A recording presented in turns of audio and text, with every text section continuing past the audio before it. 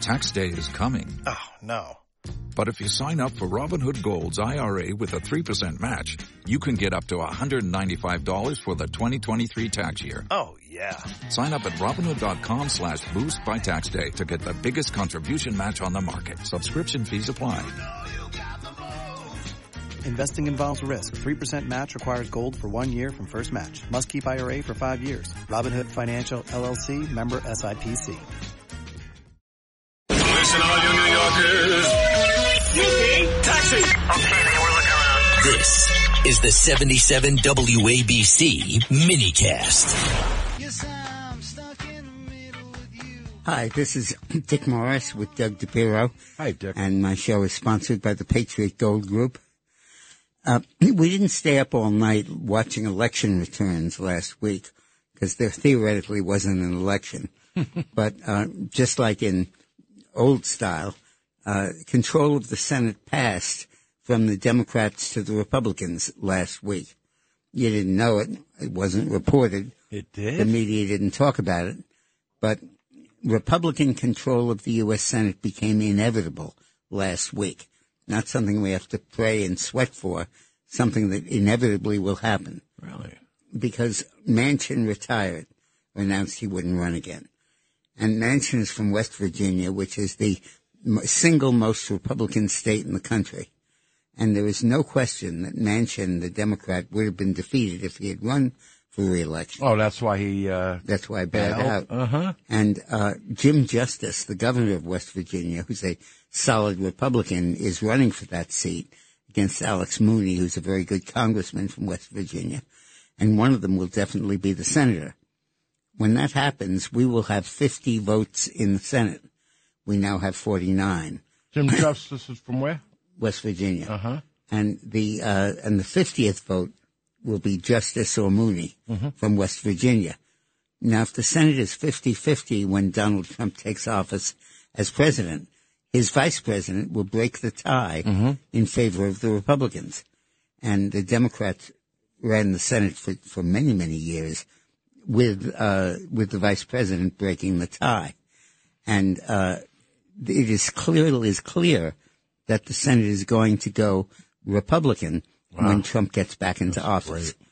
And when you combine that with the Republicans picking up 2 or 3 extra seats, because they are, Trump is going to win by so much, and it's so amazing how strong he is, that he'll probably pick up a whole bunch of House seats, and we won't anymore have this paper-thin 3-vote majority where anybody can screw it up.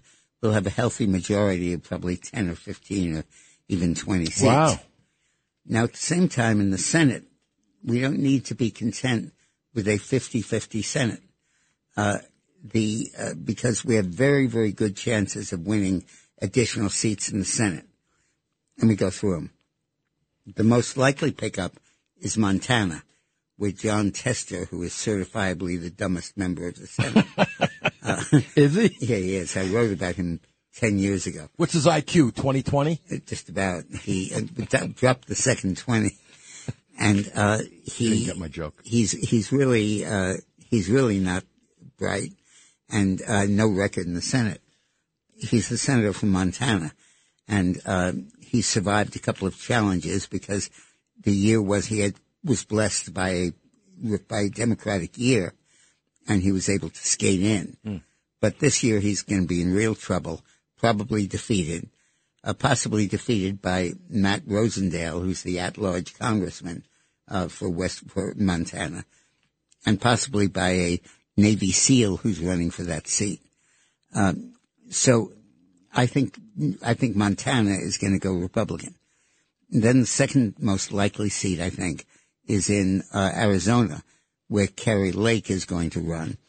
And she's going to be in a 3-way race with Kristen Sinema, the Democrat who turned independent, and Griffith, and Gallegos, who is the Democratic candidate, a Latin congressman.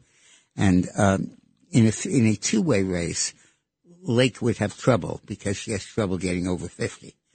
But in a 3-way race, she can undoubtedly get a plurality. And I think that she's likely to win.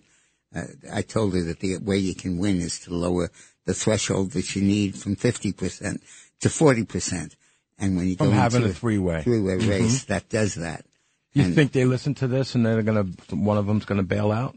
No, Democrat? I don't think so. Because Sinema is raising a lot of money and working hard. The Democrat obviously won't back out. I think Kerry will stay in and will win. I think that's very likely. Good.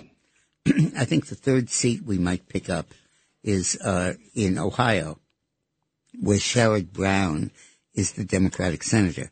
And by anybody's count, he is the single most left-wing member of the Senate. He was elected, I think, 18 years ago. Sherrod? S-H-E-R-R-O-D. And he still votes like the Senate is as liberal as it was 20 years ago. Mm-hmm. And he's way, way to the left of where he should be. And Ohio has moved significantly to the right. They used to say Ohio and Florida were the two swing states in the country. And now Florida is reliably Republican, and Ohio is largely Republican. So I think we have a good shot at beating Sherrod Brown. Mm-hmm. Look at how easy it was for Vance to win the Senate seat 2 years ago from Ohio. Right. And then I think the third seat we'll probably have a good chance of picking up is in Nevada, where the incumbent Jackie Rosen is basically inert. She's totally inactive. She never says anything. She never does anything. And her campaign literature says that she's standing for women and children in America. And that's her most controversial position. And I think that Jackie Rosen's days are definitely numbered, even though Nevada is a 50-50 state.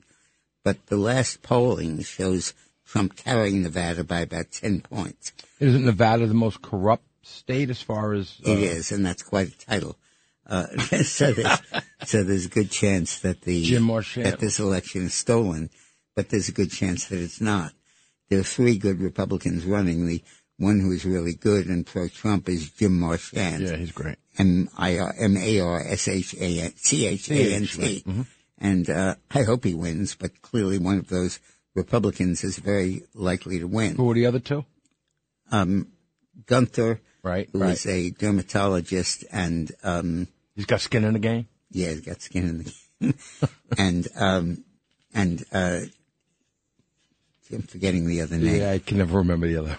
All right, he's a decorated veteran, but he's said some things that are not pro-Trump, and I'm suspicious of him for that. Okay.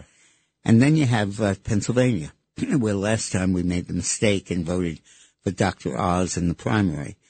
And Daniel McCormick, who lost the primary, probably would have won the seat had he been the candidate.